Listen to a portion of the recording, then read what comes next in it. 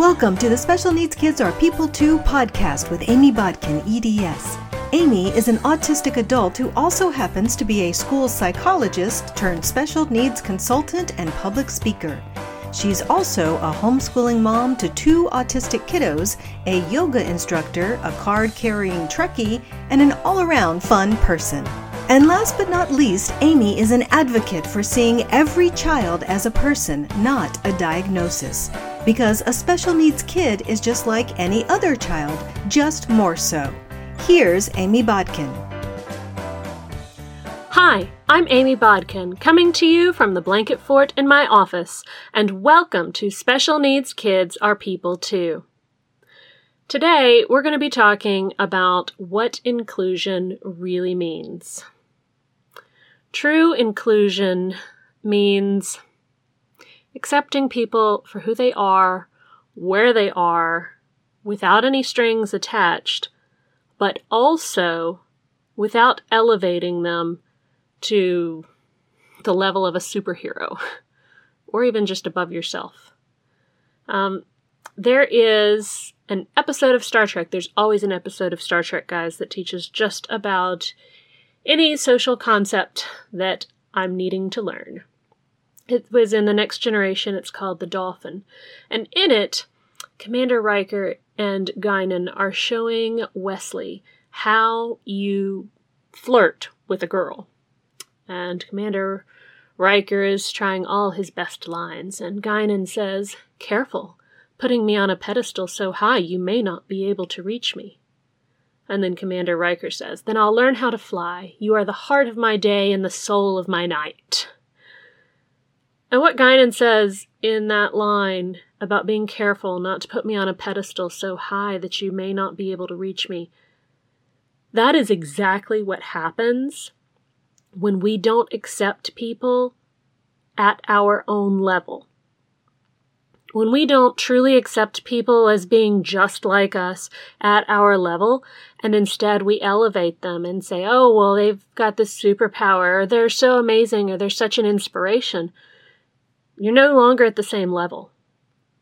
And when you put someone on a pedestal like that, it can make it very difficult for you to reach them, and reach them relationally. How do you have a relationship with somebody who you have placed up high on a pedestal? It's difficult. You can't really have a truly open relationship. And that's really where a lot of the issues come with inclusion.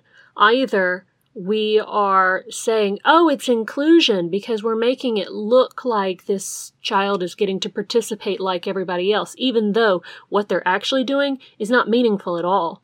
It just looks like what everybody's doing. I teach classes for a Charlotte Mason Plenary co-op. It's called the Charlotte Mason Co-op, and I teach classes online. I have all different levels of interest in different things. This semester, I'm teaching woodworking and yoga. And I've got kids in there who are preschoolers. I've got kids who are non-speaking. I've got kids who are about to graduate high school. There's just so many different kids with so many different levels of interest in different subjects. And what we work on really hard with my classes is making sure that they're inclusive. And honestly, we do that with the entire co-op. All of the teachers who teach in a Charlotte Mason co-op have access to me, and we work to make sure that every child gets to be truly included, and not just included in a way that makes them look like they're included, but not really being included. So with woodworking, there is a prerequisite that you need to be able to manipulate the tools, typically with your hands. But I always provide a lot of options. So our first week of class, we were talking about wood and the different properties of wood and how that impacts what you choose. Not all the kids were interested in that part. That's okay. They can work where they're at.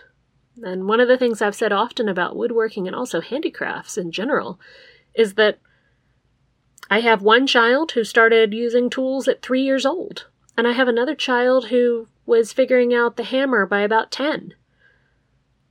My 3-year-old was not interested and really had no language at all and couldn't understand about all the details. But she was great at figuring out how to put things together and how to use a tool. And she built a table at about, I think, 4 years old. And it stood up. It was not pretty, but it stood up. And so we all come to subjects where we're at. And I think, and a lot of people find it difficult to teach to that wide of a range of abilities. I think the real key to being able to do that is making sure that you're providing a feast of learning. So you're not just providing things at the level you're teaching, you're providing lots of different options. And you're providing opportunities to participate at whatever level's comfortable for you, and it's still meaningful. The kids in my woodworking class, they're going to get experience using tools, they're going to learn what the tools are and how they're used, and they're going to make some things. Now, some of them may end up making some, absolutely gorgeous, intricate string art. And some of them might use some simple patterns and use rubber bands because that works better for their fine motor skills. You just never know. But by providing options, people are actually able to really be included instead of going, oh, well, we're doing this, so we're going to make it look like you're doing this and participating, and we're going to help you a lot.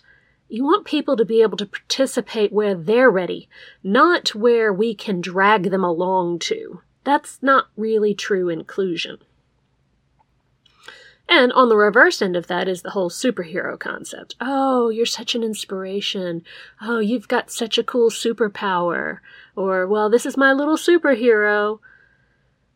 Those things also separate us. Inclusion is about keeping people from feeling isolated.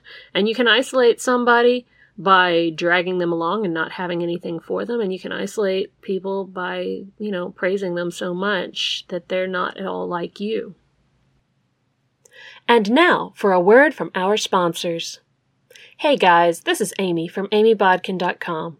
I wanted to let you know that we're starting a new type of episode on the podcast called Dear Amy. We would love for you to submit the questions you have about homeschooling and life in general with special needs to amybodkin.com/dear-amy.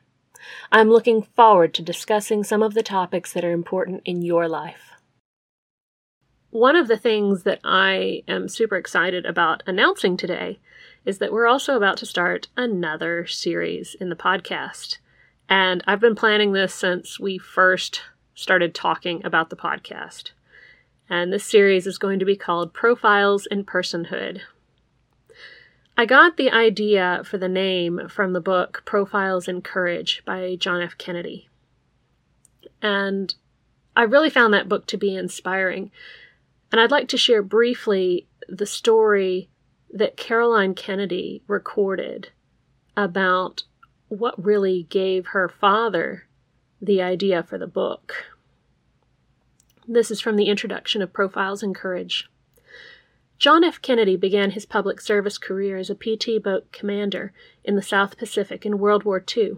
While on patrol on the night of August 2, 1943, the PT-109 was rammed by a Japanese destroyer, the Amagiri, and exploded into flames, throwing crew members into the burning water. 2 were killed, and 1 was burned so badly he couldn't swim. Clutching a strap of the injured man's life jacket in his teeth, Lieutenant Kennedy towed the wounded sailor to the nearest island 3 miles away. For the next 6 days, with little food or water, the men hid, fearing they would be captured by the Japanese. Each evening, Kennedy swam through the shark-infested waters to other islands seeking help, until he was spotted by 2 Solomon Islanders, Ironi Kumana and Biyuki Gasa. They picked a coconut onto which Kennedy carved a message, which they took to the hideout of a nearby Australian coast watcher who arranged rescue. In the summer of 2002, a National Geographic Society expedition found that the legend of John F. Kennedy's courage lives on in the faraway Solomon Islands. Using remote-controlled vehicles with underwater cameras, explorer Robert Ballard and his team discovered the sunken PT-109. expedition members met Ironi Kumana, the man whose simple canoe saved my father's life and changed the course of history, and his son, John F. Kennedy Kumana. My father's bravery earned him the Navy and Marine Corps Medal for extremely heroic conduct and a Purple Heart for his injuries. It also led to profiles in courage. The collision with the Japanese destroyer left him with a spinal injury which required surgery in the winter of 1954 to 55. Elected to the U.S. Senate 2 years before, my father was interested in understanding the qualities that make a great senator. Just like there are events and qualities that shape who we become to make us into great leaders, things that build courage, there are also experiences and qualities that shape all of us into the people that we become. And I think this is particularly important when we're talking about any kind of special need. And what I mean by special need is not necessarily that, oh, you have a special need. We all have special needs at some point in our lives. Nobody gets out of this life without coming across something that's difficult. Whether it's developmental, learning, trauma, everybody has something at some point. Maybe not all the time, but at some point. And so I feel like it would be a wonderful thing for us to explore some of these qualities and experiences that have helped shape other special needs kids, adults, autistic adults, and not just autistic. But what are some of these experiences? What are some of these qualities? How do they see themselves? What is it about their personhood? What has contributed to the person that they've become? I tell people all the time, if you want to tell me about your kid, I want to hear about what they're interested in. Because what they're interested in tells me a whole lot more than numbers on a test. Even though I do love to look at test scores because I do find it useful. It's data, but it doesn't tell me about the person. It just gives me a little more information. And so with this series, I want to highlight that special needs kids really are people too. That we all have personhood. And some of that uniqueness that contributes to the people that we become. And I've already promised that I will let my kids go first because they have been asking and asking to get to be included. Sometimes it'll be kids. Sometimes it will be adults. And I'm going to start out with some of my clients, but we'll be definitely offering up opportunities for other people to make submissions to participate. The thing is, this podcast, it's called Special Needs Kids Are People Too. And I could talk about my experiences all day long. But if I give you just my experiences, then you're only getting my experiences. And so what I'd like to do is open up this conversation sometimes to include other voices so that we can talk about what their experiences are, how those experiences have shaped them into the person that they are. I think it's going to be a lot of fun. I'm very curious to hear about different people's special interests, their experiences. How do you see yourself? What do you think about your diagnoses? What are your diagnoses? What do you think of that? How do you see yourself? Do you like yourself? What do you like about yourself? What do you not like about yourself? Those are all very interesting questions. And I find a lot of times I gain a lot of insight by listening to other people with different experiences as to how that has shaped them. And it really gives me a broader perspective on how I can, support my own children as they're growing and changing, and also work with clients. No one person's experience is the same. And really, if you want to talk about inclusion and how we can be more inclusive and truly accepting, I think that's where you really have to start. What do you like? Who are you as a person? How do you see yourself? What do we have that's the same? Not, oh, wow, you're so different from me and that makes you so special, because that feels false. Not, oh, well, you can't do what I can do, but we can help you along and you can come along right with us and feel included. Well, that doesn't really feel included. It only feels included when you're able to be yourself. When you're able to work where you're at. We've got a long ways to go on that. There are a lot of times when I was working in schools that I saw kids in inclusion, but they were not working where they were at.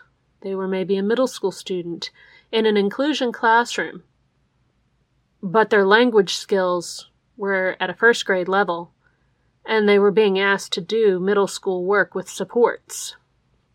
And it wasn't actually truly inclusive. And it can go the other way too. We can, make a big deal out of people's gifts. And we do that a lot of times to gifted kids, and then we end up isolating them instead. Which giftedness and special needs, that's a whole nother kettle of fish in and of itself. What if instead of labeling people, we just provided opportunities for everybody to work where they're at?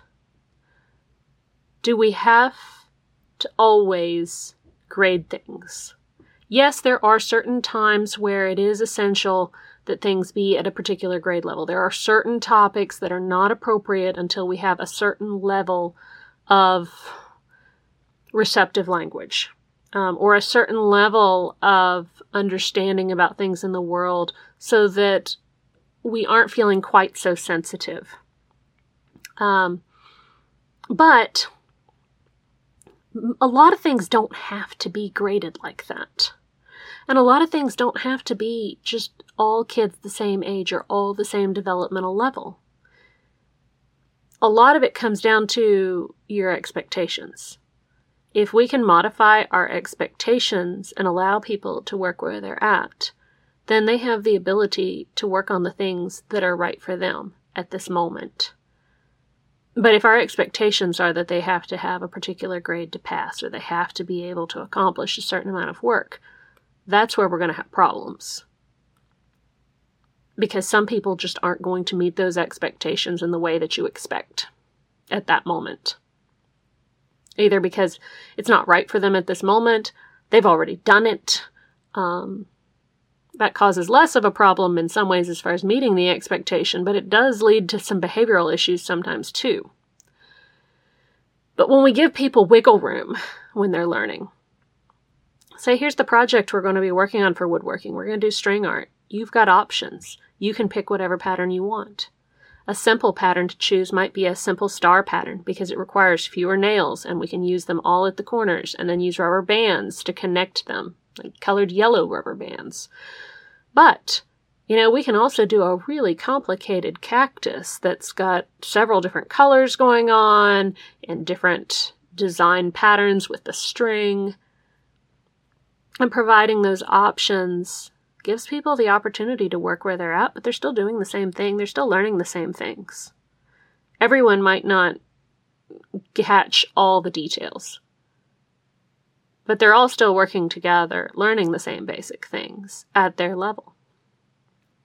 And to me, that's what real inclusion is. And I do the same thing when I teach yoga too. I almost always teach family yoga these days. So I have adults, I have children, I have people with physical disabilities. And we always, make it fun. We include imagination, music, things like that, where we can all kind of connect together. And then we find different options for different poses. So I might demonstrate a pose standing up. I might demonstrate a pose sitting in a chair. I might have a kid who's not paying attention at all and running around the room, and that's totally fine. We have a saying in yoga called mind your own mat, and I guess that's kind of what I have come to see as true inclusion and has influenced me as a teacher. Mind your own mat means let people work where they're at in your class. So no matter where I am, I'm trying to remember, you need to work where you're at. I used to do this all the time when I would go to the grocery store with my kids, constantly telling myself, mind your own mat, because the temptation is strong to want people to act the way you think that they should or to be working on the things that you think that they should. But in reality, people have to work where they're at. And sometimes where they're at is not at all where everybody else is, and that's okay. They have to take their steps to get where they're going, and trying to rush them isn't going to help matters. So, if you want to be really inclusive, mind your own mat. Let people around you work where they're at. And try to connect with them as people at the same level. We're both human beings. We both eat. We both have friends. Whatever it is you both have, everybody has something in common. Find those commonalities. And try not to make those differences such a big deal, whether it's in one direction or another. Don't lift someone on a pedestal that it's too high for you to reach and connect with. And don't drag someone along down behind you. They're going to get into some scrapes and bumps along the way if you're doing that. So, for true inclusion, mind your own mat. Work where you're at. And try to connect with each other where you're at, where you have common interests and similarities. Thanks for joining me. Looking forward to seeing you guys next time. We hope you had fun listening to today's episode and gained some new insights into the wonderful variety of people in our world. You can find out more about Amy's advocacy work at amybodkin.com. And remember, special needs kids are people too.